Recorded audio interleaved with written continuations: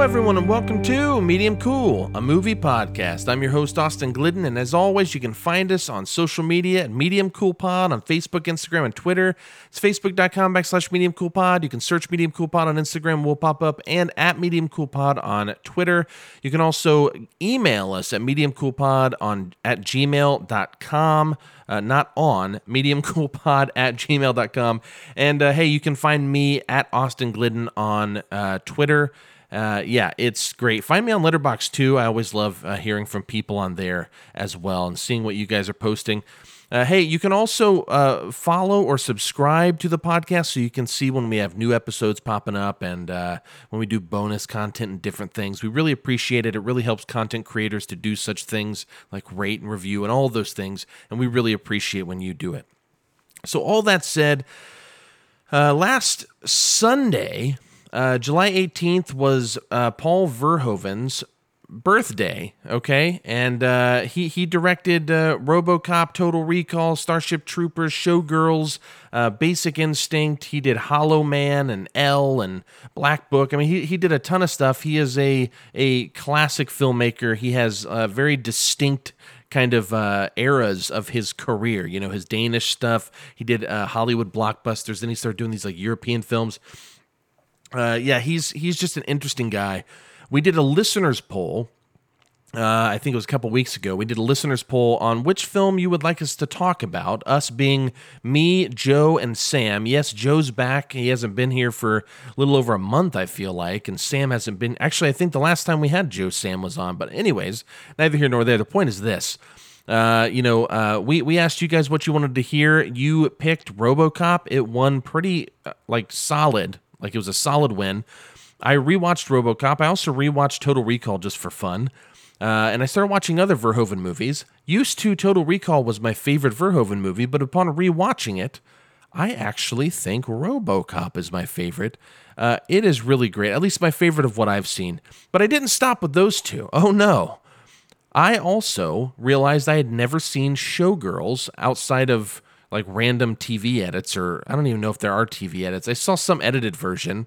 As a kid, I used to watch scrambled channels to try to watch it through the TV scramble. If anybody remembers when those days were. If you didn't have HBO, for example, and then you went to the HBO channel on your old cable TV, you could see a scrambled version of it where it was all like fucked up. You couldn't hear it and all the video was weird, but I could still see boobs. And as a teenager, that's what I wanted to see. All right? There you go. There you have it. The point is, Showgirls, I had never seen it, nor did I ever really want to. But I thought, when am I ever going to watch it? I feel like I should see it just to have an opinion. And it's Verhoeven's birthday. We're going to be talking about it. Why not make the whole show about Paul Verhoeven? So I decided to watch Showgirls. And then after that, I just wanted to watch more Verhoeven, not because I necessarily liked it or disliked it. I'll talk about it here in a moment. But then I watched Basic Instinct, which came out a few years prior to Showgirls. I had never seen all of Basic Instinct either. I'd only seen different scenes, or caught some of it on TV years and years ago. And I knew that there was like this whole, following for that movie as well. And so I decided to watch them. And then I decided I was going to talk about them today. So coming up here in a few minutes, I'm going to talk about Basic Instinct. Then I'll move on to Showgirls. And then I'll introduce Joe and Sam into the mix.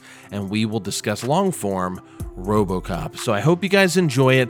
Stay tuned with us. I'm going to come back here in just a second. And we're going to talk about Basic Instinct.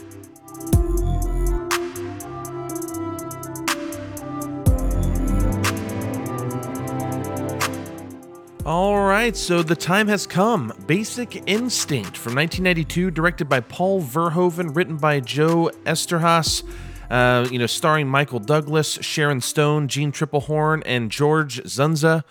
It was released March 20th, 1992, with a budget of $49 million, and in the box office it made $352 million. Now that, my friends, is what I'd call a massive, massive success. Basic Instinct is an erotic thriller that focuses on Detective Nick Curran, played by Michael Douglas, who is in charge of the investigation of a brutal murder case involving a former rock star, his friend with benefits, and police politics that come into play. This friend with benefits, Catherine, played by Sharon Stone, is a psychologist and novelist. She uses her skills of the former to benefit the latter, befriending former killers and getting close to those who intrigue her. Nick is of particular interest, and we watch him slowly fall apart as the film unwinds to its shocking conclusion. Except, it's not very shocking, and I'll talk more about that shortly.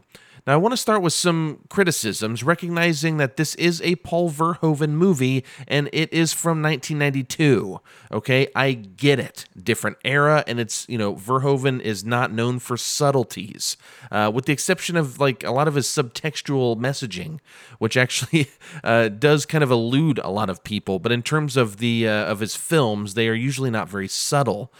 That said, the film tries way too hard, speaking of Basic Instinct, tries way too hard to mislead the audience through its mystery.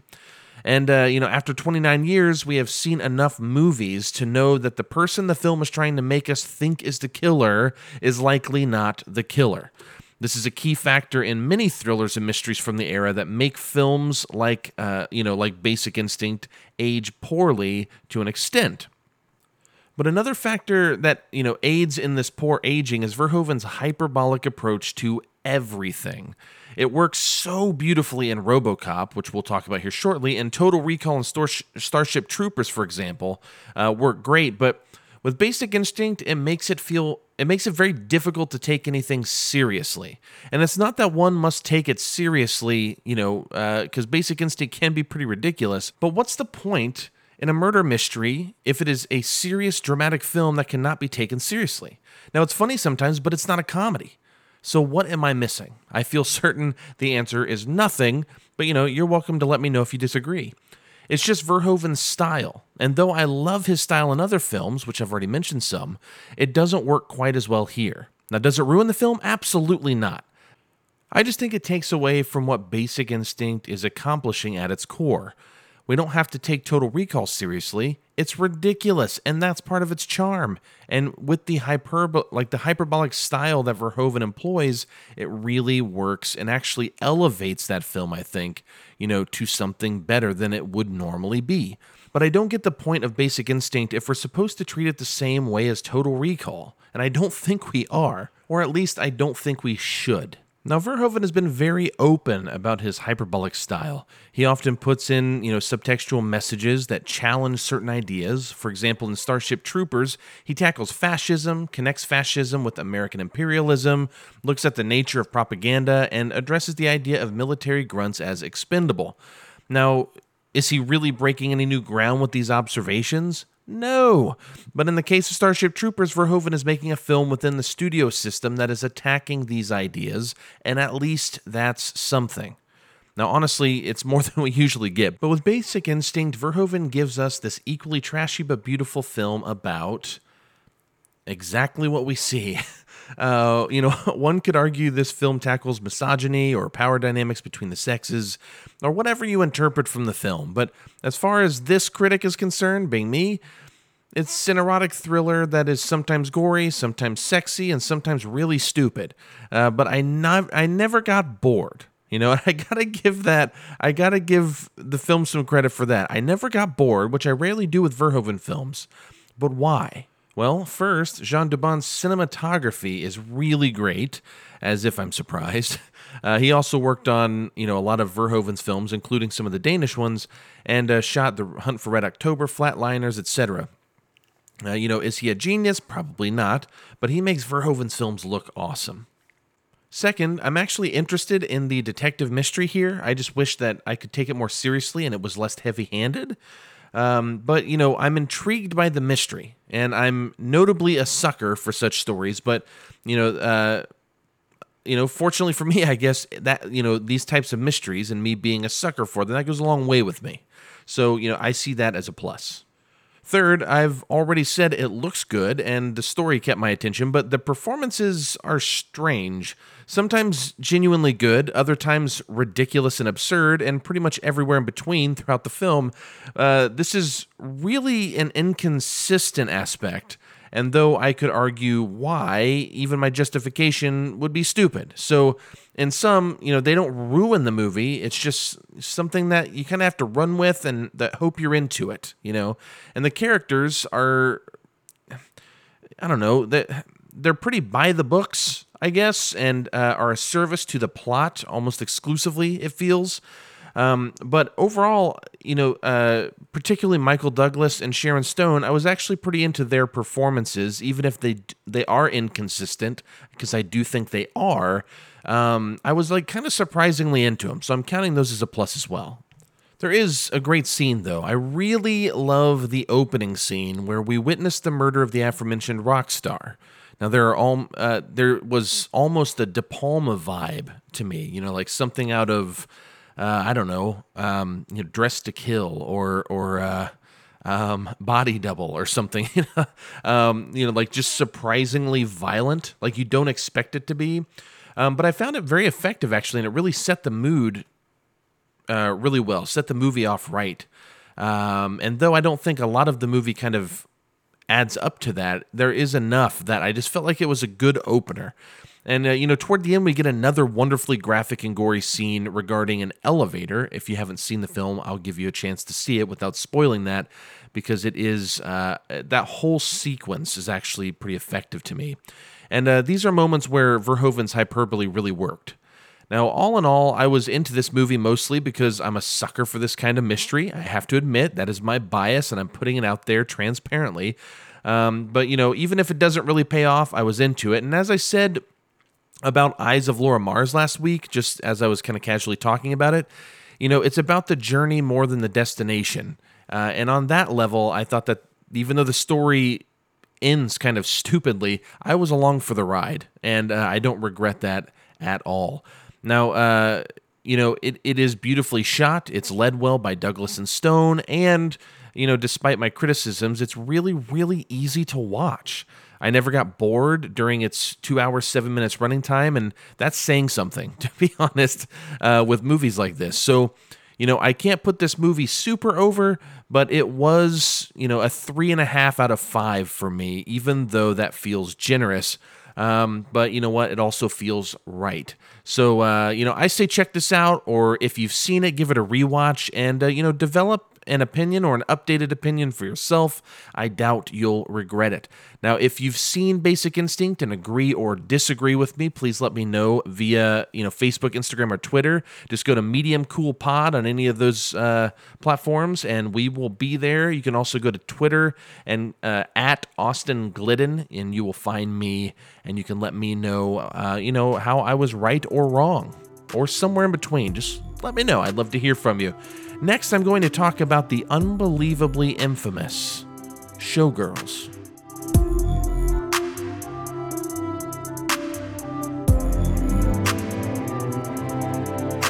Now, I want to say a little something before we jump into Showgirls here, okay?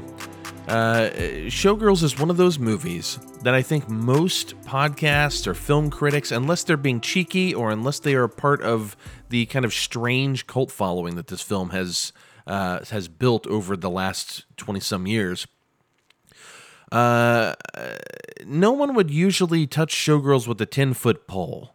Why waste precious time on content that you're creating on a film like this?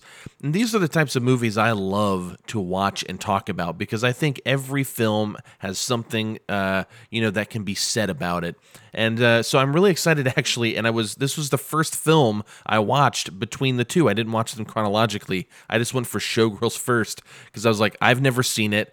I want to like this movie. Everyone hates it, it seems.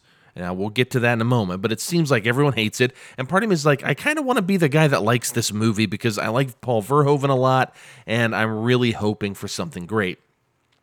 Well, let's talk about it. Showgirls from 1995. It was rated NC-17, which is essentially the modern-day X rating, which means it's pretty much just going to be blacklisted from most theaters, and it's not going to get a ton of ad space. I mean, it's really just kind of a, the rating of death.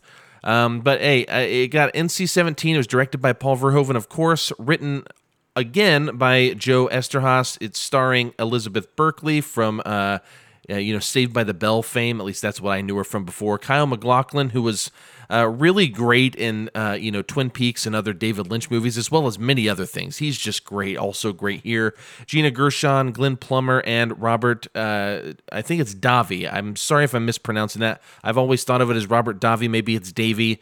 I'm going to say Davi. Please correct me if I'm wrong. Just hit me up at Austin Glidden on Twitter.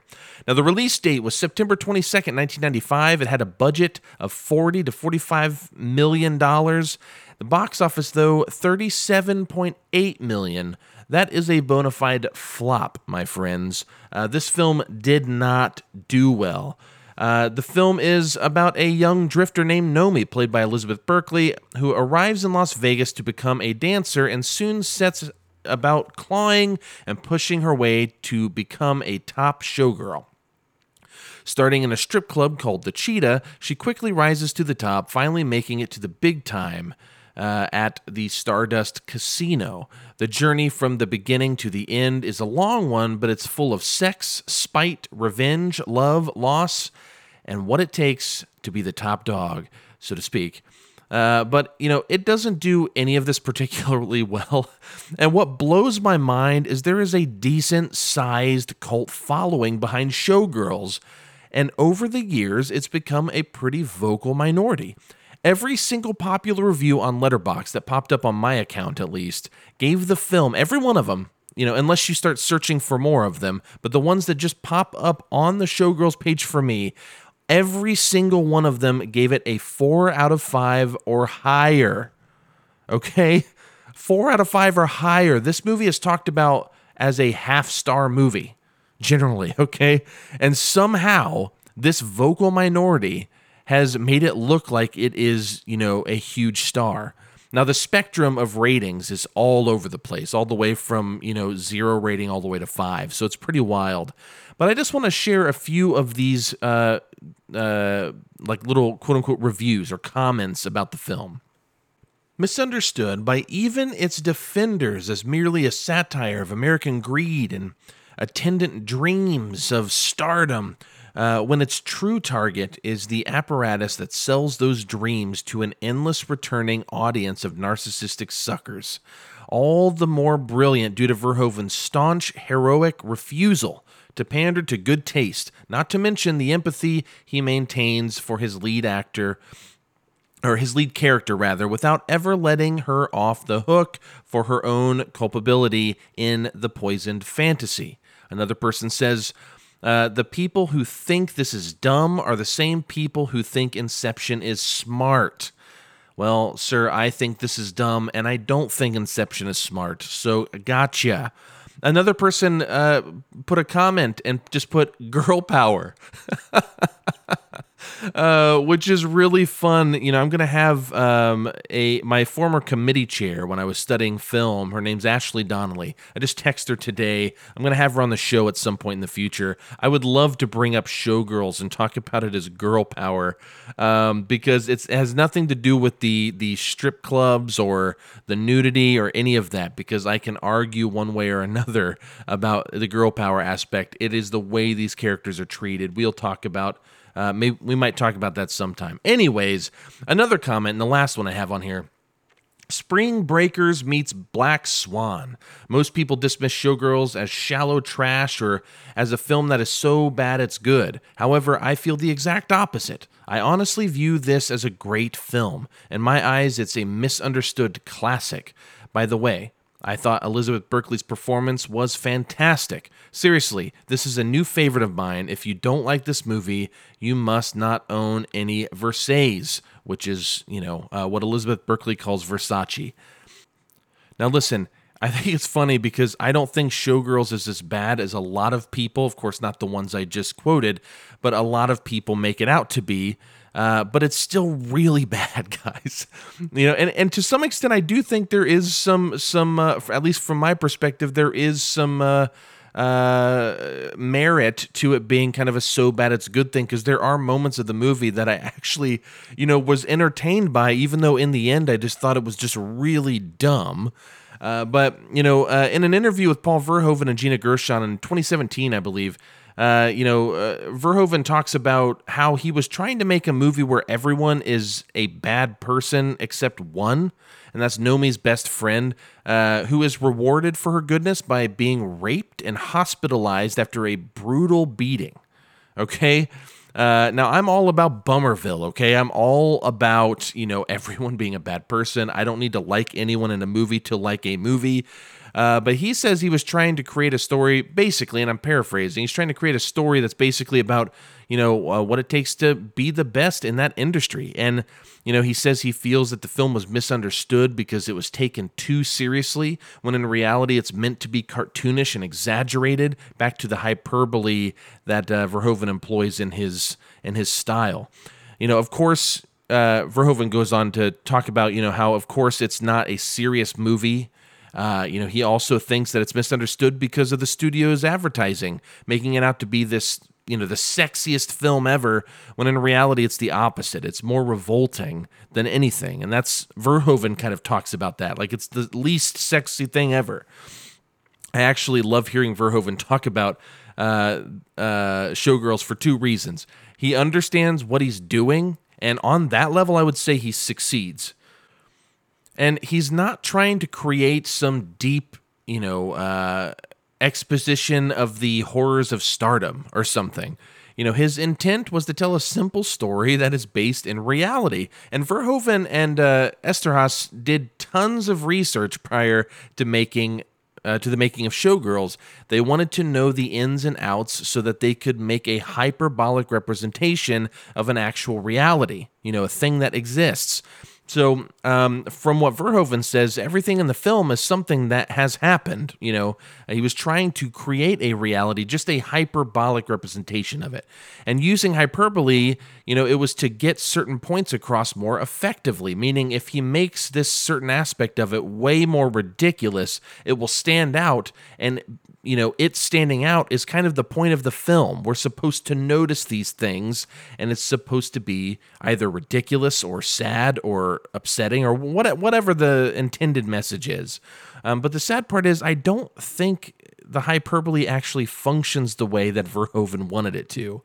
You cannot make a movie with this bad of a script, these bad performances, which is also likely in large part to the script and characterizations, less so the actors, but, and a movie that is this overly sexual. And I'm no prude, but even Verhoeven said he thought people didn't like it because they were too busy looking at the nudity and the sexual stuff to actually catch the nuances that he was trying to accomplish. And I agree that, it was more distracting than effective. But as for the script, I mean, there is an actual scene between Gershon's Crystal and Nomi where they bond by connecting, via their pasts of loving dog food. You heard me right. They loved dog food. It's like, we both love dog food. Let's be friends. I mean, that's basically what that scene could be summed up as. I still don't know if they actually like dog food. It felt so weird. That scene accomplishes nothing, okay?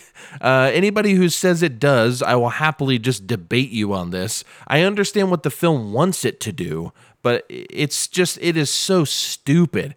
We love dog food. Get the fuck out of here. Anyways, that's fucking stupid. I'm sorry. Now, like Good Will Hunting, there was this Good Will Hunting meme that was Will, where he says, "I hate you," and then Sean, played by Robin Williams, says, "My wife used to fart in her sleep," and then Will says, "We're best friends." It's like this meme, something like that, where it just basically simplifies this much more complex scene just to this kind of basic, like, "I hate you, my wife farts in her sleep, we're best friends now," kind of a thing. But this is not the case in Showgirls. It's just not.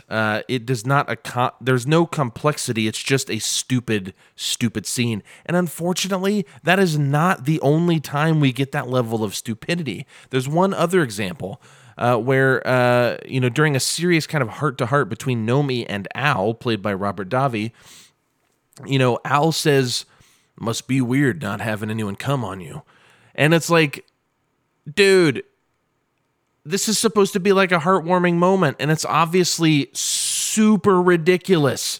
But the characters don't play it off that way. That was my interpretation. I don't think they're playing it off like it's silly. It still seemed like this heartwarming thing to say, and I understand that this is all like a hyperbolic thing. I feel like I'm overusing hyperbolic, but this movie is hyperbole incarnate, okay? And so on that level, I think Verhoeven was right about his own film, But dude, this script has to go. This is bad. I mean, this is where the half-star ratings for this movie, I feel like this is the basis of that thing. It is bad. So I'm not even going to harp on about it anymore because I'm just going to keep saying it is bad. But the performances are hard to judge because, they're often bad, but I don't really blame the actors so much as I do the writing and the directing. Verhoeven, however, is so talented that I didn't hate this experience, despite me thinking it's ultimately so stupid. But the direction of the actors is largely amiss.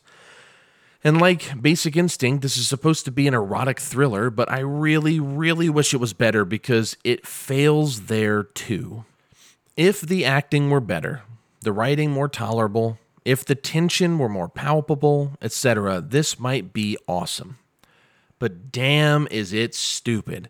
The everyone is bad part of the film is actually compelling to a degree, but nothing is done with it in any kind of purposeful way. The black character is the only good character, and she's punished for being good. And it's a sleazy way to use rape and abuse. It just feels so phony and forced. I hated that aspect of it. The use of rape in this movie. We just talked about the Virgin Spring a few weeks back with Matt Sosi. I did. Matt and I talked about it. And we talked about how the use of rape in the Virgin Spring is done in a non-exploitative way. Like it was done with a purpose and it felt like there was some sort of, like it was more truthful maybe, or I don't even know the word I want to use off the top of my head right now, but it just felt like it had more purpose and it wasn't being used in some phony way. And I had given a few examples, I believe, of times where it does feel phony. This one is among, the top examples I would use. It's terrible. Anyways, I get the sex is money message in this movie as well, getting away from the rape scene. I get the sex is money message. That's Verhoeven's intent, I'm sure. But, he suspects it didn't do well in part because it feels anti-American. Sex is money, money is capitalism, and he's, challenging that thing. So he himself has talked about, I don't think Americans like it because it feels anti-American. I don't think he recognizes that the entire execution of this film needs overhauled. Okay? It needs a redo because it's not that the film couldn't have been good. It's just it isn't in this version of the film. And now I don't want a sequel. I don't want a remake.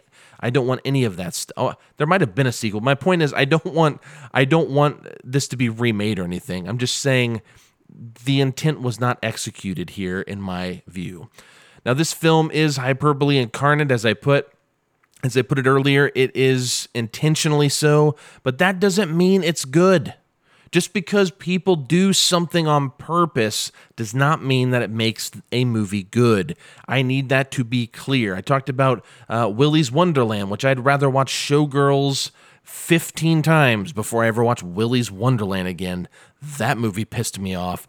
But, its intention was to be this kind of schlocky, so bad it's good kind of cult movie, and you can't do that on purpose. And this movie wasn't done that way on purpose. I mean, the hyperbolic part of it is on purpose. The ridiculousness and stuff is on purpose. That doesn't make it a good movie, but at least I get the cult following that followed because Verhoeven was being serious and trying to make this thing.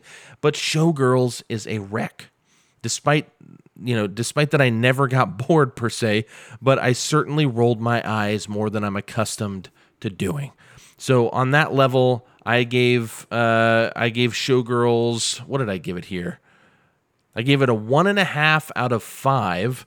And, if you've seen Showgirls and you agree or disagree, I would actually, and I mean this sincerely, I would love to hear your thoughts. Hit us up, Medium Cool Pod on Facebook, Instagram, and Twitter. You can also find me at Austin Glidden on Twitter. You can also email us about Basic Instinct or Showgirls at mediumcoolpod@gmail.com. Now, up next, I'm going to be bringing in Joe. He's going to be back for the first time in like a month. I'm going to bring back Joe, and we're going to talk to Sam, the movie man, Watermeyer. We're going to discuss RoboCop. I'm ready for it. I hope you are too. Let's get moving.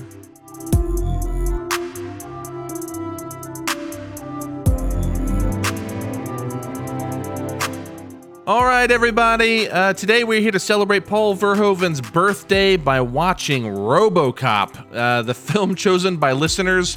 It was up against Total Recall, which is my personal favorite, and Starship Troopers, which is another really great time. But I'm telling you, RoboCop is a bona fide classic.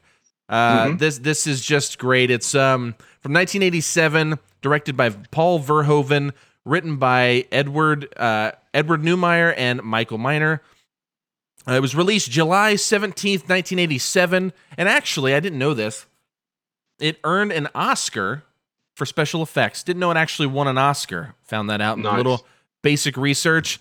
Before we jump into a synopsis, I'm here with Sam, the Movie Man Watermeyer. Say hi, Sam.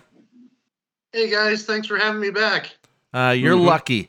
And Joe, and Joe's here with us for the first time in like a month.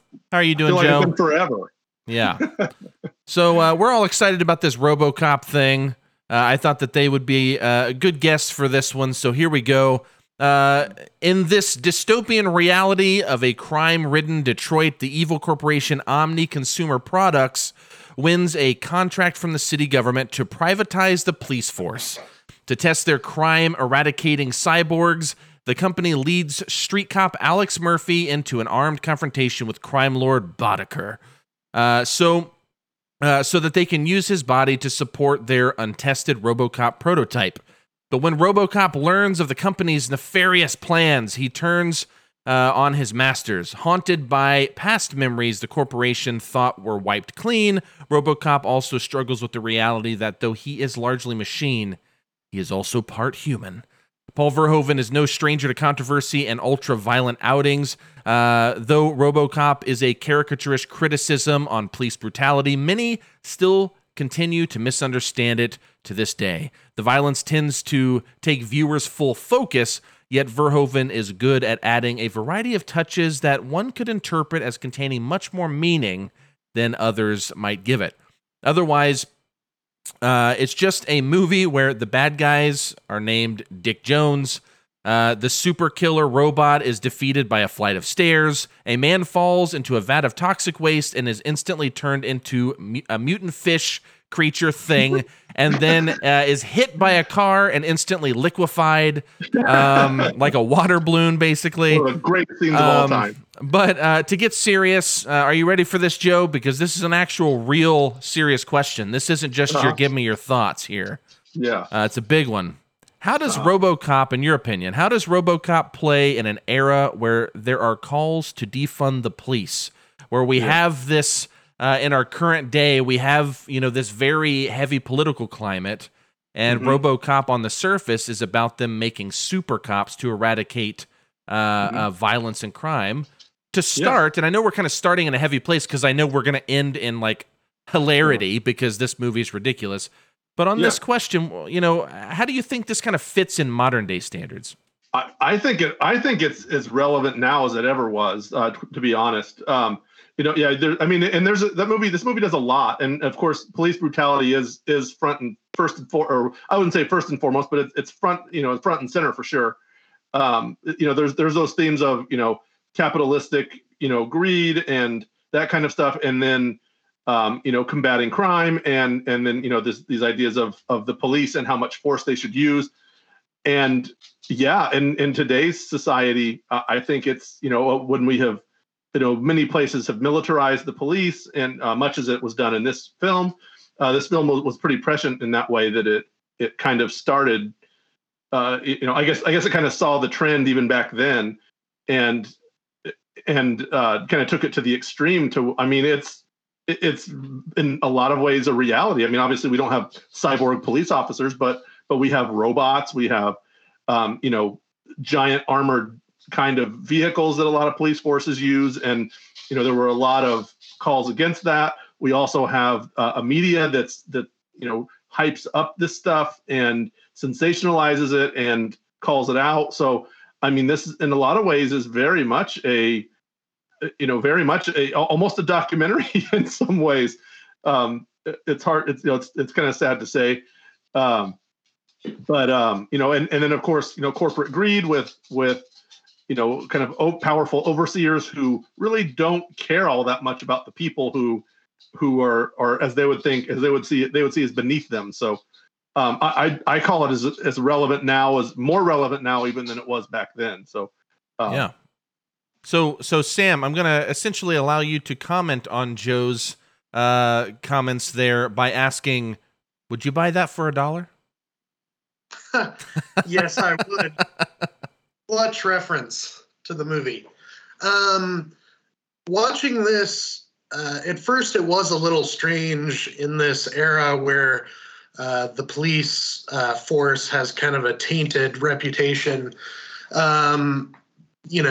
especially considering this movie revolves around a super cop, basically. Yeah. And glorifies him. But I think it's still timely. I think, you were talking about defunding the police. There's one scene that stood out to me where a woman is being sexually assaulted and RoboCop rescues her. And not only does he rescue her, but he directs her to a rape crisis center.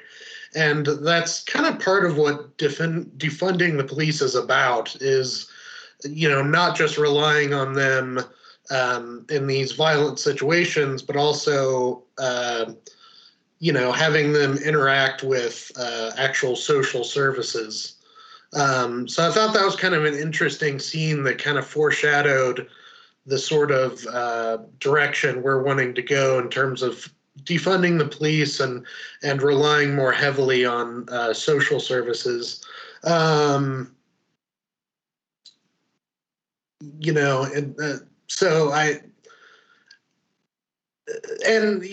RoboCop is ultimately an example of, a good cop.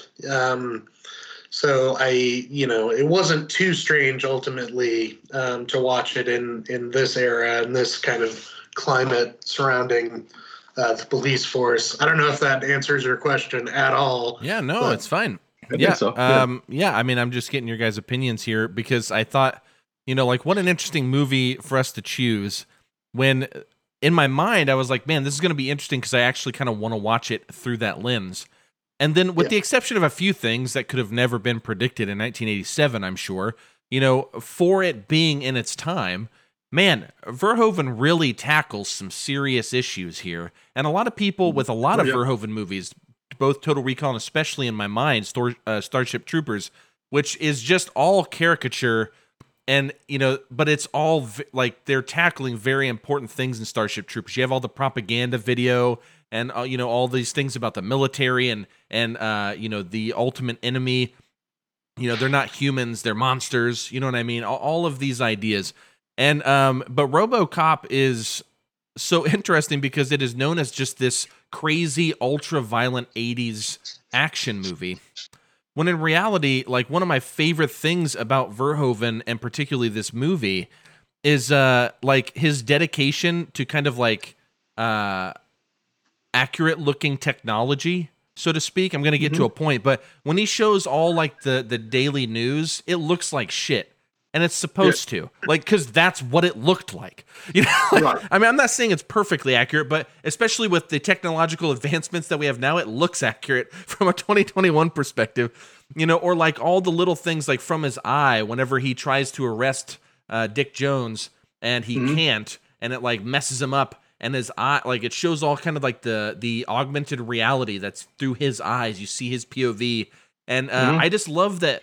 A lot of movies try to beautify those things. Like, they try to enhance them so they're easier to look at, but you get the sense that this is shot on a camcorder, but in reality, it's just a filter on a really nice camera. And sometimes I feel like Verhoeven just chooses to shoot on the damn camcorder. Like, so to speak, right. Not literally, but so to speak. Like, I love his dedication to that.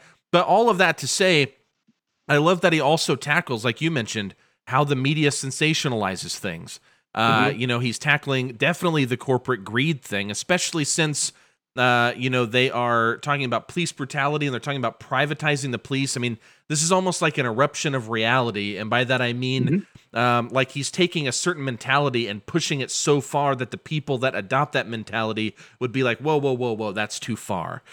You know what I mean? But he's like doing this exaggerated version just to make a point, but at the same time, it's such an interesting movie because you can watch it and not think of any of that. You know what I mean? So then that gets into the idea of like, is it effective or not? For me, it is. And I'll tell you right now, man, every time I go into RoboCop, every single time, I don't think I'm going to like this as much as I used to. And every time I feel like I like it more. Every time. And that leads me into kind of a transition to the next point. I'm going to go ahead and start with Sam here first. But what about RoboCop, the film, connects with you? I mean, like, I'm assuming you like it. If you don't, correct me.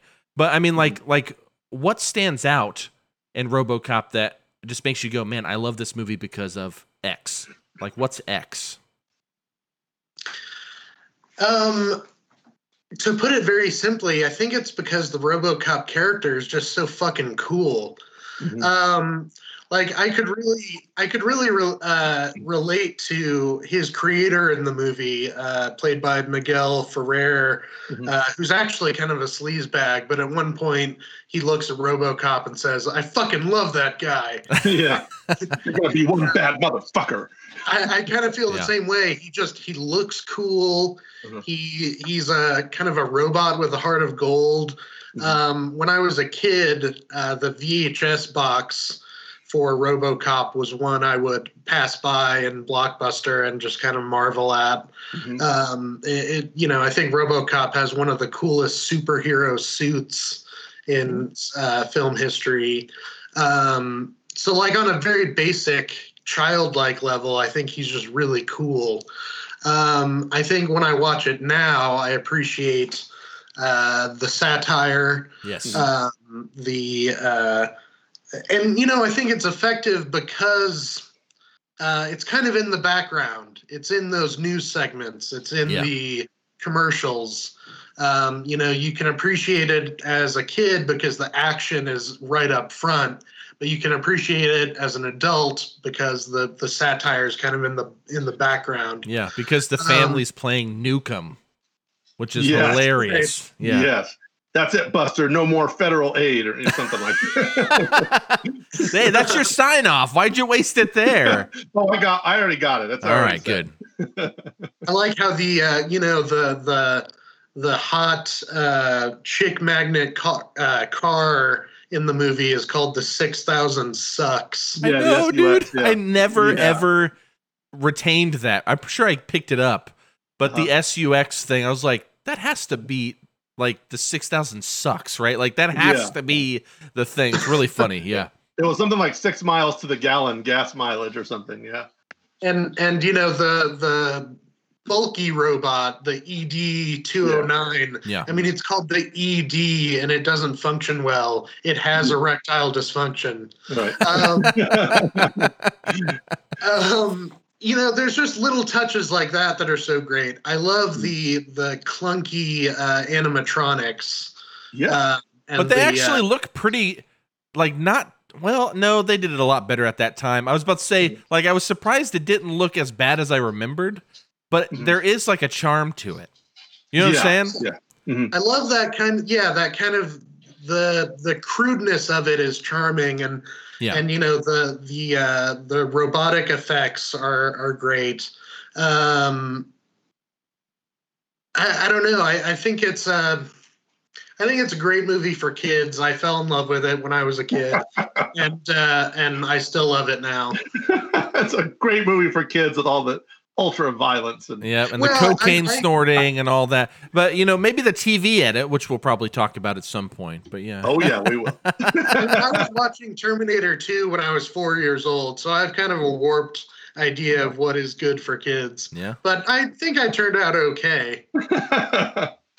To be He really decided. didn't. No, but moving on to Joe though. Oh, actually, Sure. before, well, I already forget what I was going to say to Sam. Joe, what do you, I know you love this. This is a Yeah. fucking 5-star letterboxed movie for you. Yes, it is. What do Yeah, you love it's- about this movie, man? It's probably one of my top 10 movies, favorite movies. I actually, at one point in my letterbox, I had it in my top 4. I'm not sure. I might still have it in the top 4. Yeah, Sam gave his context for when he first discovered this movie, I assume. But I remember in 1987, I lived in Germany on the army base. My stepdad was in the army.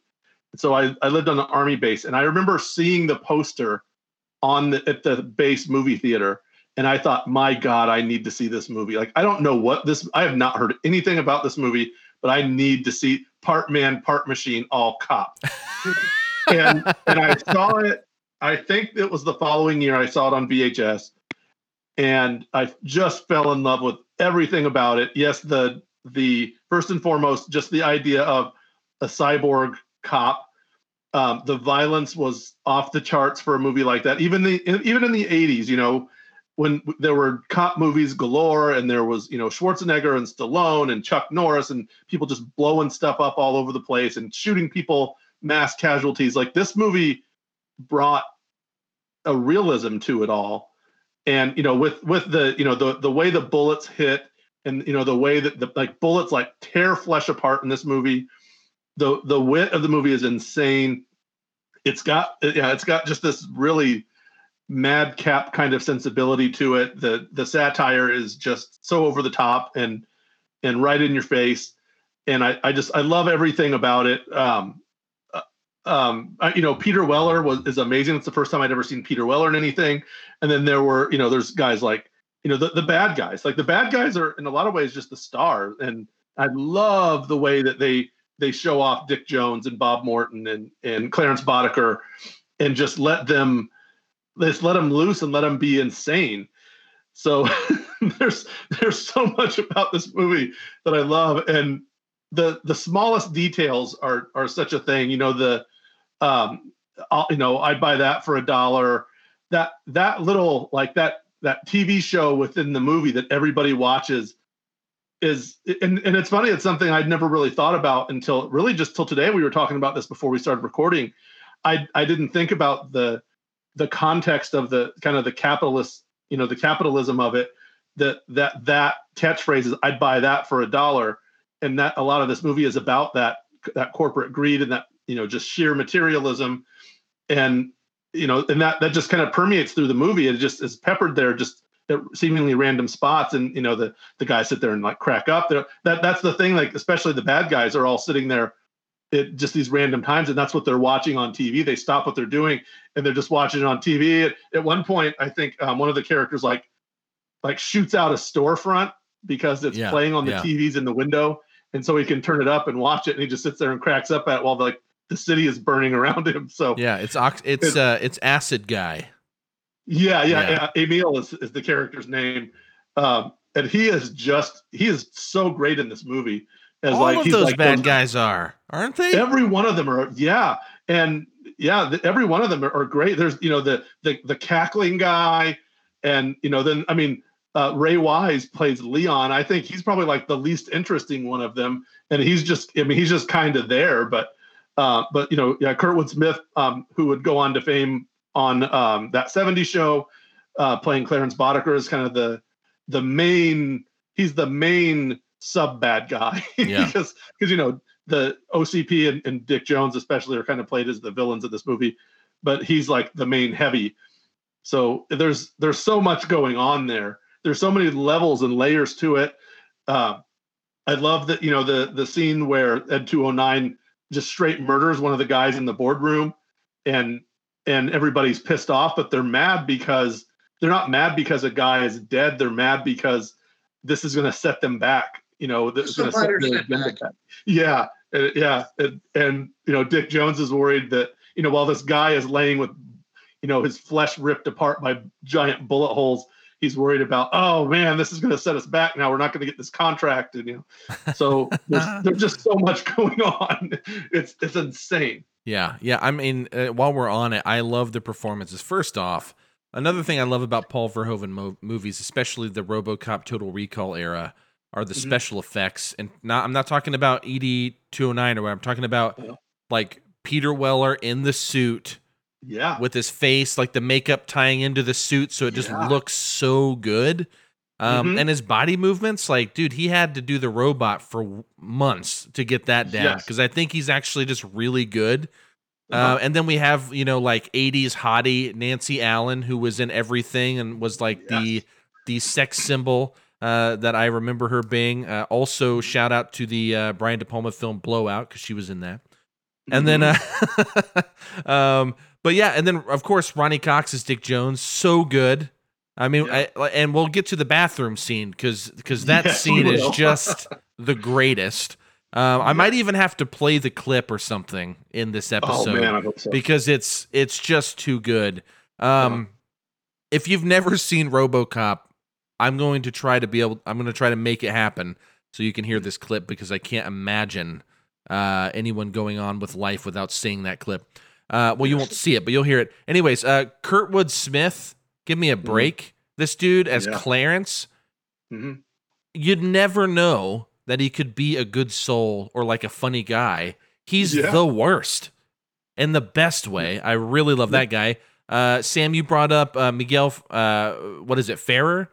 As Miguel Morton. Ferrer. Yeah. Yeah. Dude, this guy is a scumbag, and I don't think he's ever not been a scumbag in a movie. Like, Yeah. if he Yeah. has, I have never seen that movie. Yeah. He Uh-huh. plays such a great scumbag. He's Yeah. so great. Everyone and Ray Weiss, of course, a lot of people might know him from like Twin Peaks or other David Lynch films, which is what I mostly attribute him to. But not that he's almost unrecognizable. It's difficult to not recognize Ray Weiss. Like he has a very distinct look. But man, he like looks different in this. Yeah. Unlike Kurtwood Smith, who looks the same forever.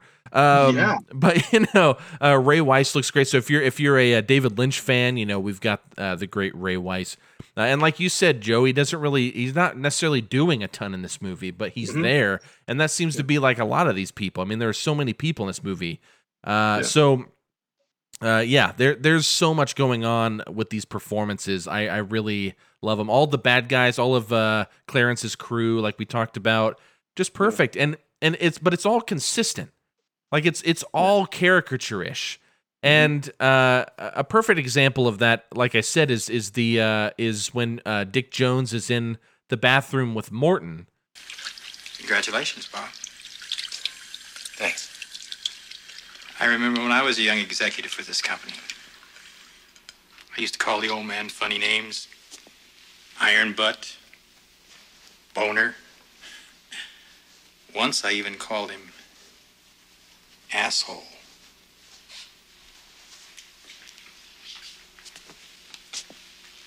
But there was always respect. I always knew where the line was drawn. And you just stepped over it, buddy boy. You've insulted me, and you've insulted this company with that bastard creation of yours. I had a guaranteed military sale with Ed 209. Renovation program. Spare parts for 25 years. Who cares if it worked or not? The old man thought it was pretty important. Dick.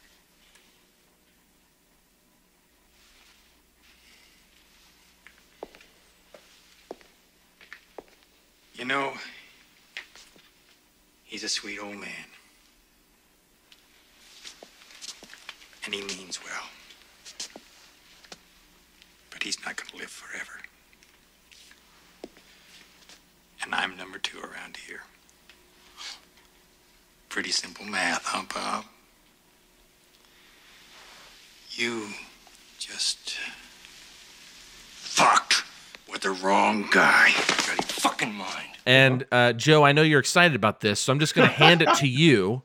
And and why don't you tell us a little bit about this? I've got Ronnie Cox's monologue down there where it's one of my favorite scenes ever, where Bob Morton is like the guy on the rise. If you've not seen this movie, as Austin said, my God, watch it now. But yeah, so this scene, Bob Morton is he's got the executive washroom keys, and he thinks he's a big shot, and so he's boasting to another guy about, how he's going to do an end run around Dick Jones and take his job and all this stuff. Well, Dick Jones is in the can behind him in one of the stalls, and you hear the toilet flush, and he comes walking out, and everybody clears the room, and and Bob Morton's like, I just got to sit here and take this, and he is, I used to make fun of the old man. I called him all kinds of names, iron butt, boner. One time I even called him asshole, and and he ends up, so there's this whole thing. And he ends up like grabbing him by the hair. He like pulls Bob Morton's hair, and he's like, "You just fucked up," or something. Wait. Very important detail. Yes.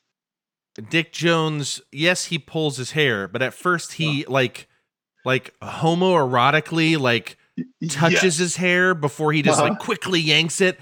It's the most awkward. The whole thing is so weird. Yeah. So weird. It's very like scenery chewing. Yeah, and he caresses his hair, and then he grabs his hair aggressively. And, there's this whole like exchange between them. But yeah, it's such a great scene. And and I mentioned to you again before we came on here that this movie also has one of the great TV edit versions of all time. And that scene, the word asshole is changed to airhead. And it takes just all the steam out of it. It's like I used to call old man names, iron butt, boner. Once I even called him airhead. It's just like, what the hell is that? And see, that's how I was introduced to RoboCop. Is I saw it on TV.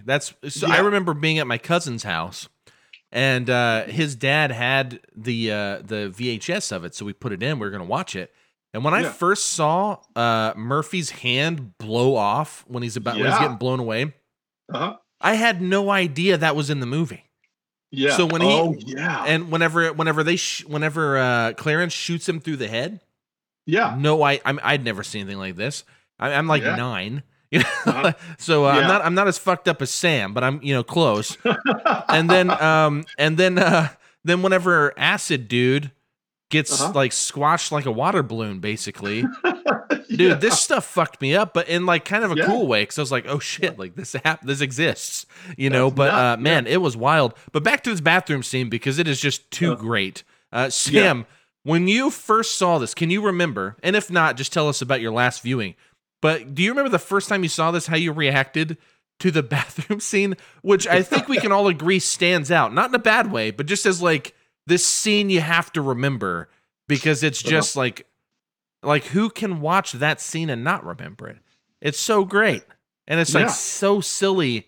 It's just the best, man. But Sam, my question to you, go for it. Yes. Well, the first time I watched this, I was very young.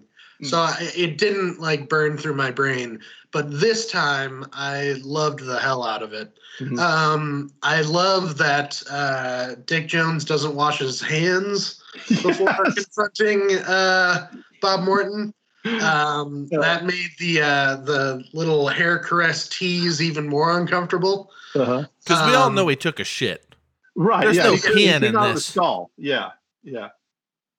It kind of reminded me of the scene in the movie Wolf with Jack Nicholson and James Spader, where James Spader's the young hotshot trying to take over Jack Nicholson's position, and Jack Nicholson pisses on his shoes. That kind of thing would have not been out of place in this bathroom scene. It's just a really tense exchange. It's like male confrontation porn. It's just, if you're into just men being men and getting in each other's faces, this is like, you'll be in male confrontation porn geek heaven with this scene. Yeah, it's like a step below Arnold Schwarzenegger and Carl Weathers in the scene in Predator where they arm wrestle without a table. Yeah, you know? yeah. they're high-fiving, they're like shaking hands. Yeah, they like men strong with style muscles. shake hands, but then they just turn it into an arm wrestle. Yeah. That's pretty great. But anyways, talking Look about at those more guns. 80s ridiculous 80s action movies. There you go. Yeah. We'll have to do Predator sometime. I would like to Yeah. rewatch that and talk about it. Yeah. Anyways, back to RoboCop. But yeah, sorry, Joe, you had other Yeah. things. What else? What else No, about that RoboCop? well, I mean, from that, that scene specifically is one of my favorites, and that's incredible. And then I guess almost the bookend to that scene is later on when Dick Jones has Bob Morton killed, and he plays he sends Clarence and he plays the videotape. He kneecaps Bob Morton, and the oh my God, the speaking of the lines when he walks in. And he looks at the women and he goes, "Bitches leave," and they take off running. And that's another one that you can just walk into a room with your buddies and there's like, "Bitches leave," and he comes in, he shoots him, and Bob Morton's pleading for his life, and he plays the tape, and Dick is basically taunting him from afar. And he just kills him with a grenade. It's such, it's just everything in this movie is like that, and it is just it's the greatest. There's a million lines in this movie that you can just quote. My other favorite one is right at the beginning when Clarence kills one of his thugs who gets shot during a police chase, and he says, he looks at him, he goes, "Can you fly, Bobby?" And he proceeds to throw him out of the back onto the cop cars that they're chasing them. They have like this, I don't know, it's like a bread truck or something. So it's just like, there's just so many lines like that. And we haven't even gotten to RoboCop yet.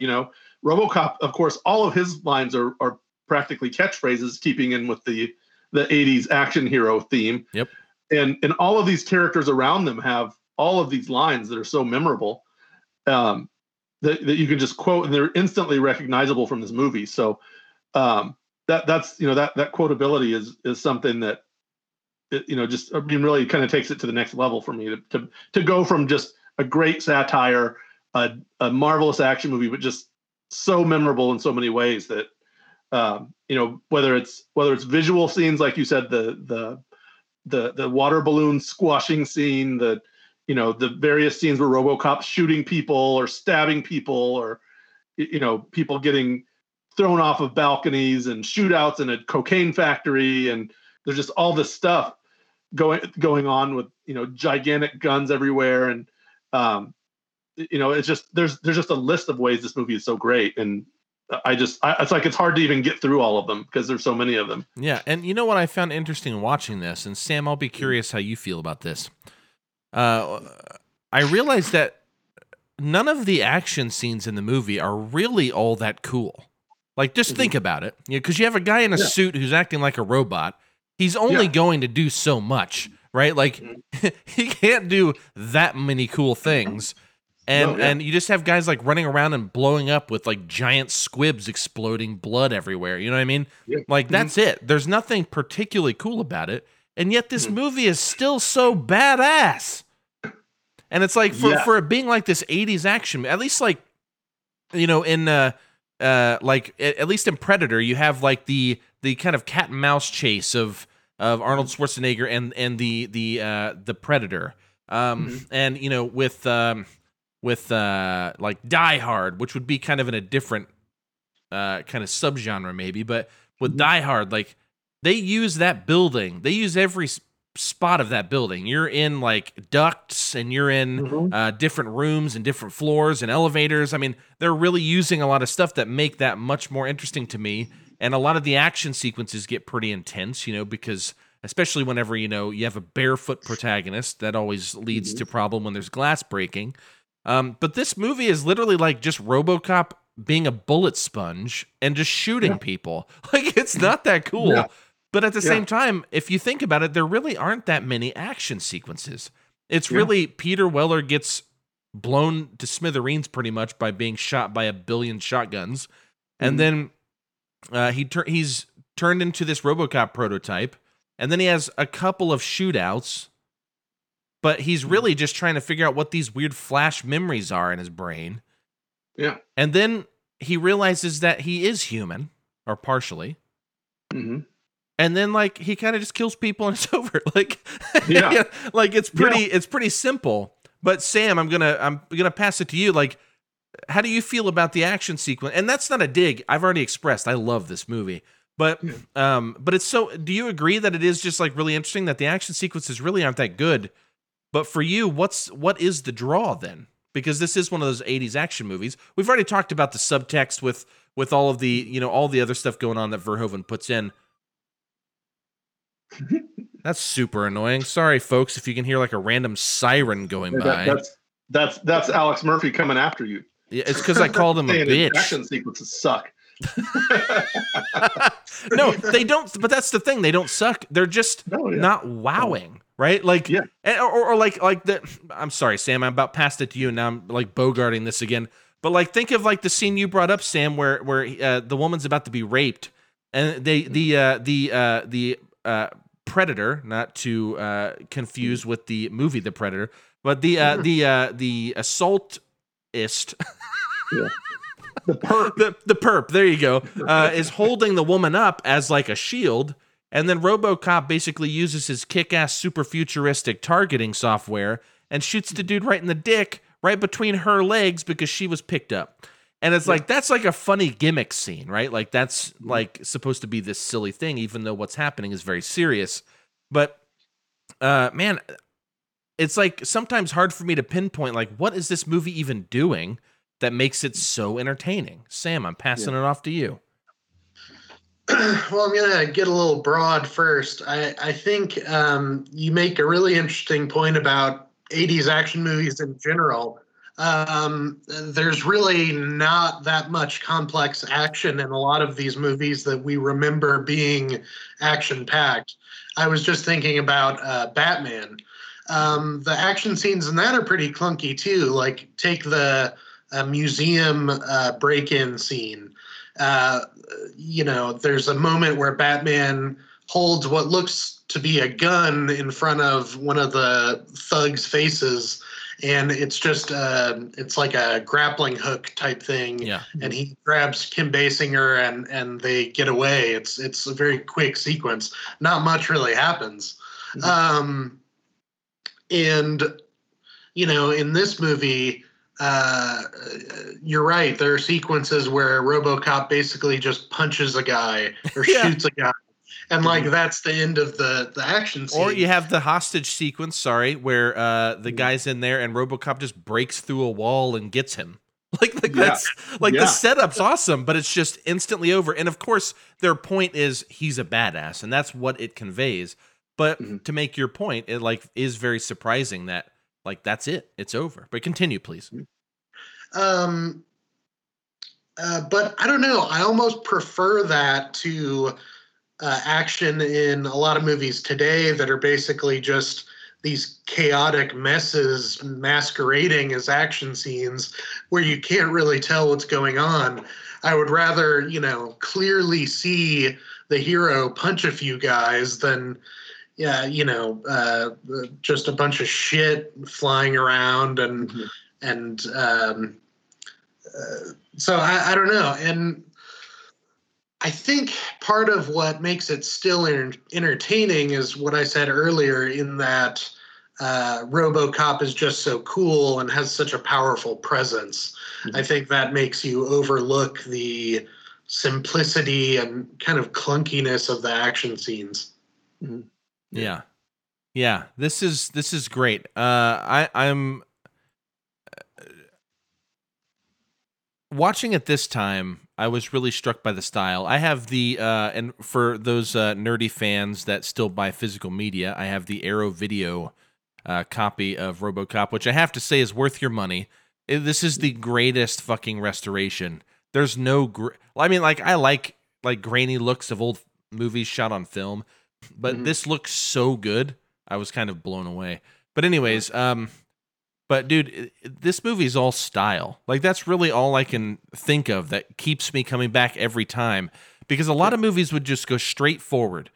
I've already explained that really not a ton happens. Like there's a clear story, but you could tell the story in half the time without the style, right? And so again, back to all of those, like the commercials made for the movie, all the news clips, the TV show with I'd buy that for $1, hanging out with these bad guys. Of course, every single scene you learn something, because whenever you're hanging out with the bad guys, something else is happening, of course. And you have that great scene where Clarence takes his dudes to the cocaine factory and is talking to the guy running it, and tries to kind of bully that guy. And that's a great scene. Yeah. The shit stew for a year. Yeah. So I mean, for me, I think it's just the style, like because you and it's there's almost like this auteur factor where you see him do that style for many movies after. And of course, Total Recall being very, I think you could watch RoboCop and Total Recall and very clearly tell that this is the same filmmaker. There's like a lot of like through lines with how he does special effects, all of his extra style things. For example, in Total Recall, not to get off topic fully, but they have the moment where Arnold Schwarzenegger's trying to decide whether he wants to, do this virtual reality thing or whatever, and they show him this video that's supposed to give him all the information like that he needs to know, like this promo video or whatever. And it's very much like the news sequences or the what am I trying to, commercials and things, in this. He's just so good at creating this style that comes off so cheesy at times and caricature-ish. But again, I think beyond the style, I think it's like he actually makes some really good points subtextually. As we talked about with the greed and the police brutality and all those things that just really, I think that's what allows this to really last the test of time. Joe, what say you? Yeah, no, I agree. And the thing of it is the things that go, the themes that he throws in there, the really he's talking about policy too, which seems very dry on the surface, but there's all of this context about OCP bidding to take over the police, and then the police want to go on strike, and they're like, the captain Johnson, I think his name is not Johnson, Sergeant Reed, the sergeant. They're like, we're police, we don't go on strike. And it's like, so there's like this union versus the corporations, and it's like, police are public servants. Like, why are they in a union? And then it's like, can they strike? And what happens when they strike? And so like all of that is in there, and it's all so behind the scenes that it's captured in dialogue a little bit, and it doesn't bog the movie down really at all. It's just there for you kind of to think about. And then and that's where those news broadcasts kind of come in as well, as they kind of lay a lot of that out, and they lay out OCP and how their corporate red tape, and it's like, it's not even red tape that's keeping them down. It's their active like disdain for the world, right? Like they just don't care about people. If people die, so what? They're making money. And it's almost like in a way they enjoy it. So and so all of that is out there as things that even at the time was were things that were real, and still to this day are still real, is that kind of policy of we're going to do things that we know are going to lead to people dying violently and painfully and horribly, and we just don't really care because, hey, look at this, look at what we got some money out of it, we're rich. So it's pretty terrible in that way. So this is a movie, you talked about Total Recall. This is a movie also Starship Troopers, the other one we've been talking about a little bit. There's that through line there also with kind of the expendability of the poor or the less rich, and that idea of in RoboCop, they're tearing down old Detroit to create Delta City, which is just gentrification, right? They're tearing down the old. The old. If some of the poor people get killed along the way, so be it. Yeah, they want to bring new. They want to bring new money in. Yes, yeah, they want to build this shiny new city to have something to polish their laurels about, and say they created something at the expense of the lives of poor people. So and there's just this carnage everywhere throughout the movie, and and that's all part of Verhoeven's bigger point that he carries on through Total Recall and Starship Troopers and a few other films too, I think, along the way, but notably those two. Yeah, and it is a great trilogy. I've done it before. It's been far longer than a decade, probably. But I have done that triple feature before, and it's great. And there is a through line, especially when you watch them back to back. I need to rewatch Starship Troopers. It's been a very long time. But Total Recall not as long. But I think I watched it when the remake came out. So I watched the original. That was probably the last time I did it. But I want to talk a bit broader about Paul Verhoeven. I know that RoboCop is the movie that listeners chose. But with larger Paul Verhoeven, we're talking about RoboCop. Again, Total Recall and Starship Troopers, definitely go check those out as well. All three of the films that we had up for the listeners' poll are great. But have you guys seen the RoboCop sequels? And do you remember them well enough to say anything about them?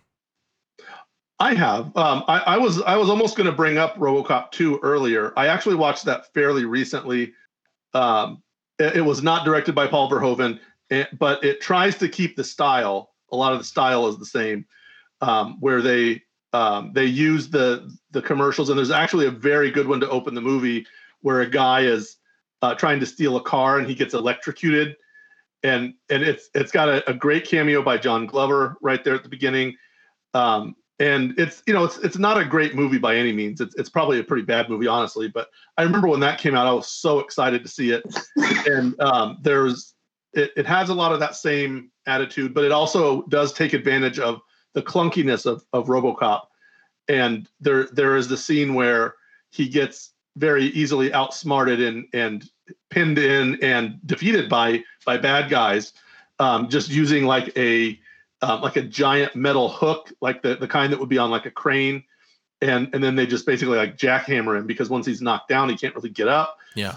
And then that leads to the creation of the more agile and more evil RoboCop 2, who kind of continues that Ed 209 kind of rivalry, but in with a more malevolent kind of, force behind it with the drug dealer and all that stuff. So, like I said, it's not a great movie. It actually also transfers the villain to the old man, as I think is all he's known as. Yeah. Which is again how Ronnie Cox refers to him in that bathroom scene. It's played by Dan O'Herlihy, who's kind of a long time like slime bag, character actor. He plays a lot of dirt bags, and he certainly is he is in this movie in a more subtle way. And he has the line in this movie after the guy gets murdered. He just is like, "Dick, this is most disappointing." It's like there's a man laying dead, and this is what he's, this is how he's got. But then in the second one, he becomes the bad guy. RoboCop 3, I think I've just seen once or twice. There's a different man playing RoboCop. It's oh God, I forgot that. Oh. Yeah, he's the guy who was in Thinner, Stephen King's Thinner, a few years later. Robert John Burke, I think is his name. And there was a TV series too that was pretty terrible. And I think there was someone else even playing RoboCop in that. But the TV series, I think, lost a lot of the third movie lost more of that satire, and then the TV series, I think, definitely did. Which I just watched a few times, and I was like, yeah, this sucks. So it's like, it's not, it was not very good. But what's interesting though is and this is why a lot of times I didn't do it this time, and I should have, but this is why I mentioned the budgets and box offices a lot. And Joe knows this because every time this movie didn't do as well as I would have predicted. It was $13.7 million to make, and it only made $53.4 million, which is a huge. It's a success. Don't get me wrong, especially at the time. Yeah. But I would have expected like $200 million. Like, I just thought it was like this huge success, and it was definitely a success. But this is no like Terminator, or like whatever else that we've like looked at that did really well, And then RoboCop 2, I thought, well, RoboCop was really popular. Maybe more people went to see RoboCop 2. It cost between $25 and $30 million, only made $45.7 million, which is crazy. And the RoboCop 3 was $22 million, only made $47 million. So none of these were actual. I mean, they were all successes. Don't get me wrong, but like none of these were the groundbreaking box office record-making movies I would have assumed because of the reputation that we have now. And it kind of makes me sad that I'm sure the RoboCop remakes that came out in the last decade, or remake rather, probably made more money than this movie did. Yeah. And this yeah. is the jam, this movie. I'm telling Oh you. yeah. Yeah. And I did make it out like Paul Verhoeven did make the sequels. I kind of I switched gears midway through. So I'm glad that you called that out. He did not make the second and third. But Sam, I'm going to pass it to you. I don't know if you've seen many Paul Verhoeven movies, but feel free to tell us what you have. And how do you feel about Verhoeven at large, since we're celebrating his birthday today? How do you feel about Verhoeven? I like him a lot. Let's see, I've seen this, obviously, Total Recall, Starship Troopers, Hollow Man, I'm a big fan of. Obviously, Basic Instinct. He did a more serious movie a few years ago called Elle. But I think he has a great sense of humor. I think his films have a great sense of humor, that is. He seems to kind of be both appealing to and commenting on the kind of basest desires that moviegoers have. There's ultra violence, there's nudity in his films. They're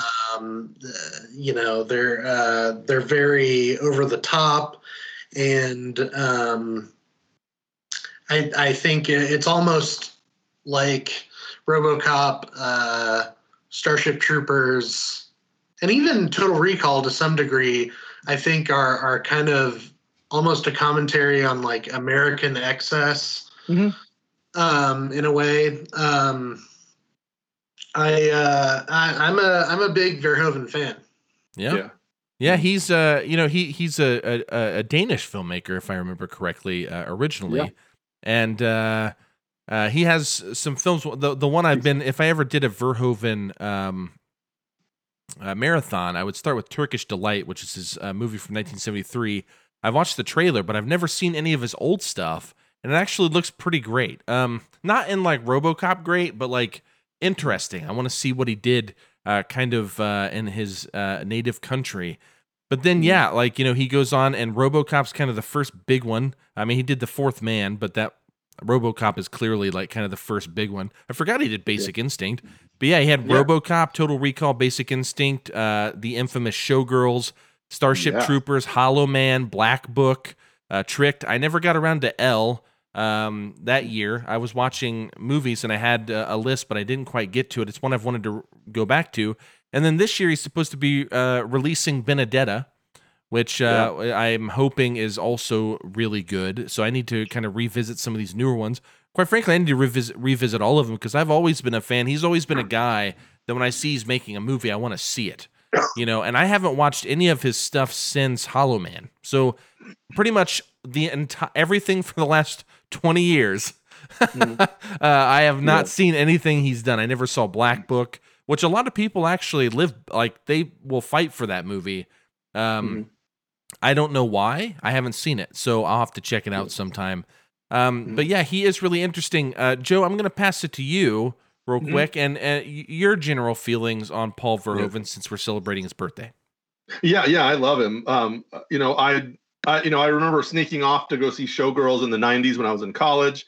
And Total Recall, RoboCop, Total Recall, Starship Troopers are, probably, I don't know, but they're all like upper tier films to me, in terms of action films and the satire of them. Basic Instinct, was a huge success. It's stuff like Hollow Man. I wasn't as huge a fan of at the time. But I did see Elle also, and I thought it was pretty. It wasn't as good as these other ones, but it was a solid movie. But yeah, he's somebody that doesn't make a ton of movies. It's just that it seems like during that stretch, he made a lot of really, if not great ones, really like controversial movies that were talked about a lot at the time, especially Basic Instinct and Showgirls. But it is funny that of all of those movies, I'm gonna guess that Total Recall was probably the biggest hit of those, in terms of box office for sure, having Schwarzenegger in it. But Starship Troopers, if I remember, was a pretty big flop financially.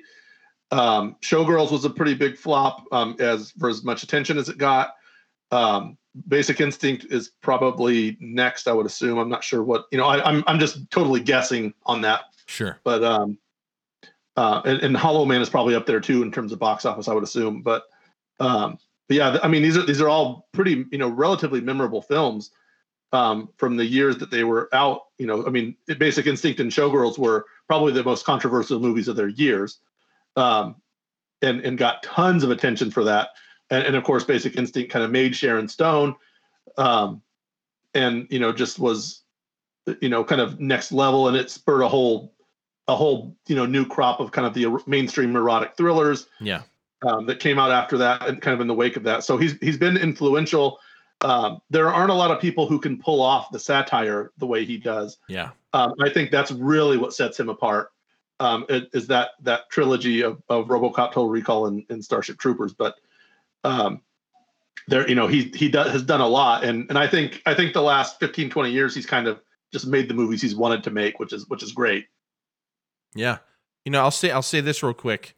Just to confirm your feelings, I'm pretty sure Total Recall is his biggest. It cost 50 to 60 million, made $261 million, which is what I thought RoboCop would be, not quite to that extent. Uh-huh. And I recognize that it doesn't have the star power of Schwarzenegger, but I really thought it would be more. Of course, Total Recall was a huge hit. Also, a lot of people forget it was based on a Philip K. Dick short story called We Can Remember It For You Wholesale, which I love that. I love that title. It's kind of like the Do Androids Dream of Electric Sheep and Blade Runner. Like Philip K. Dick's titles are the greatest. I like these names for the movies, but part of me wishes that they were still that. I mean, it wouldn't be as marketable. Like, I get it. Like, there's a lot to it. But yeah, man, I really love Verhoeven. I'm gonna pass this off to both of you guys. We can start with Sam. Any final thoughts about RoboCop before we close this conversation up?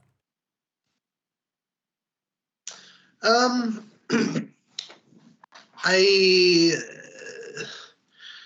can see how people might be hesitant to revisit this movie in the kind of climate surrounding police. But I would say that there's a lot more to it than its depiction of policemen and women. Obviously it's about, big tech and big business, corporate greed. I wouldn't dismiss it as just sort of a glorification of cops and kind of a depiction of a super cop. I think there's a lot more to it than that. So I would encourage people to not dismiss it and to revisit it. Maybe it holds up really well. I had a blast with it. I'm really glad we watched this. Yeah. Joe, same question, buddy. It is an absolute classic. You need to watch it. For me, this was definitely a movie that kind of colored my political views in a lot of ways. And it's one that does it, for me, it did it in a really fun and subtle way, because I used to just, as a kid, I just watched, like, I was aware of some of the, like, that the corporations were the bad guys, and that the cops, it was like, but, I was watching it and I was like, man, this violence, the cops, like RoboCop just blows people away. Like, this is, seeing kind of the results of that blood, it was disturbing, in the sense as a kid. It was kind of like, it's hard to cheer at times, when he's just like, at one point he's just like throwing a guy through like coolers in this convenience store. He's just like going from one to the next. Right. And it's almost, the guy's almost defending himself at that point, even though he was a robber. Right. It's so, there's definitely that statement that he's making. It does so much. It says so much. And it's a movie you really, if you haven't seen it for a while, watch it again. And I did not even watch it again before our discussion today. The last time I watched it was, probably a couple of months ago, but I've seen it so many times. It's one of those movies that you watch so many times and you kind of see new stuff. And there's just so much overload and just so much. There's so much gore and so much just like general dark humor that it, you just laugh. There's a sequence of like man on the street interviews that I didn't even talk about with this one guy. Yeah, the one dude that was like a burnout, and he was just like, I don't know, man. There's just stuff going on, and it's just stuff's going. And he has this like goofy laugh, and it's just like it's all just so amazing, and it all just clicks together so well that it's almost a perfect movie for me. So, yeah, I think if you've never seen it, man, screw the remake. Don't even bother with that stuff. Watch this, and just see how incredible a statement a filmmaker can make in a very mainstream way. And then go watch Starship Troopers, because that's another one that people just have glossed over and miss the subtext of. And Paul Verhoeven is a master just through those two movies of doing that. And you really owe it to yourself to watch them both. Yeah. On that note, I also encourage people, not only do I encourage you to go watch RoboCop and Starship Troopers and Total Recall, but with RoboCop, please watch it. But also remember, not only was this made in 1987, because I think it still holds up and it's generally entertaining, but please don't just write it off whenever you see ED 209 and he's like this stop motion thing. If you're not into like clunky old animation, I think it's still effective and really cool looking, even though it's fake. And by the way, if I can say one thing about Ed 209, that when RoboCop takes it out in the staircase, right, and it falls over, the squeals that they use. It's like a dinosaur. So incredible. My God, it is so great. It's like a dinosaur / pig. It roars at one point, but then it falls and it's just like squealing like a pig as it's like flopping around trying to get up. And it's so incredible. Like it's some organic life form. Yes. Which is so weird, which also then makes me think, whoever programmed this thing, did they program these squeals? You know what I mean? Like, I know that it's just for movie magic or whatever, but like, it is like funny to also take it way too seriously and think like, why would they do that? We my dad and I watched it together, the RoboCop, and we thought it was like really funny whenever it's just roaring like a monster or squealing like a pig. But yeah, please don't same with Starship Troopers. I haven't seen that in a while, but I'm sure that the CG probably doesn't hold up as much as it probably did when I watched it last. But that movie is so good for other reasons that I hope that people can at least kind of maybe overlook some of the age in some of these, which I don't think RoboCop for me looks aged at all, except for the stop motion, which I personally love. So, it didn't affect me at all, but sincerely go check it out. Try to, and I challenge the listeners to, try to find some of that subtext that we talked about, because it's right there in front of you. It's everywhere. It's pretty much what the whole movie is focusing on, but we get the surface level action-packed gory fun time, and a lot of times that's what we focus on. So with that said, that is our take on RoboCop and Paul Verhoeven. His birthday is July 18th, so definitely go watch one of these three movies to celebrate. He's an interesting filmmaker. And also Sam and Joe, thank you so much for doing this. It's always a pleasure having you guys here. And I'll let you guys sign off. And Joe, you better have a good quip for us, buddy. Hey, I've already dropped it, but I'm gonna drop it again. So go ahead, Sam, and I'll drop it last. Thanks again for having me, guys. It was a blast. Happy birthday to Paul Verhoeven. All right. And all I can say about it all is, can you fly, Bobby?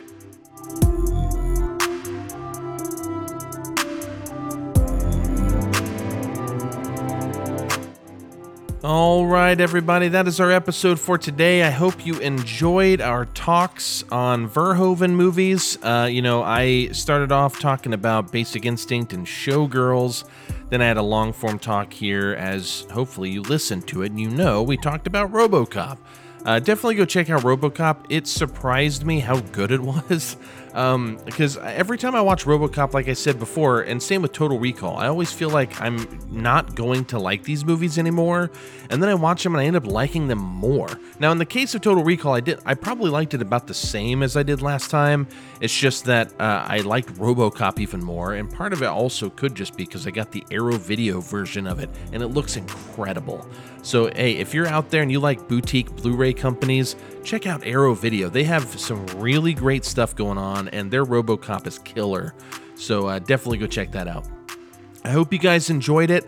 I'm looking forward to next week. Next week we were supposed to have Matthew Sosi on, but we, I've been working on a whole lot of stuff in my personal life. We'll just say that, and it led to a point where I don't think I'm going to be able to get through some of the Bergman stuff we were supposed to do for next week. So I'm pushing off Matthew Sosi and I's Bergman marathon for another week. And next week, I think I'm going to have my buddy Charlie on. Now, Charlie was... I've virtually taught some of his classes. He's a professor he's been at various schools. I forget which school he is now, but he's somewhere in Kansas. Dude is awesome. I love him so much. He plays D&D with us too. He's a big nerd like me. Anyways, we're going to talk about, much like I did with my dad, we're going to talk about some movies that really mean something to him, in order to introduce him, because I would love to have him on more often as well. But I'm really looking forward to talking about a few of them. I'm not going to spoil any now, even though I want to. The point is, Charlie and I have this back and forth banter where we will fight viciously about something, yelling at each other, and it means nothing to us. Like, we'll be fine. It doesn't hurt our feelings. We know we love each other. We're great friends, and it's fine. But we will get heated. We'll see if we do next week. We don't always. But sometimes, he likes to push my buttons too. That's another thing. He likes to say stupid things that are bait, and he knows that I'll take them because I can't stand it. All right. So I'm really excited just to see how the episode goes. I don't mean to sign a check we can't cash next week. I'm just saying you never know what you're going to get with me and Charlie. So I'm excited to have Charlie on. That will be great. But until then, sincerely, we love you and thank you so much for listening. Good night. Good luck. And take it easy.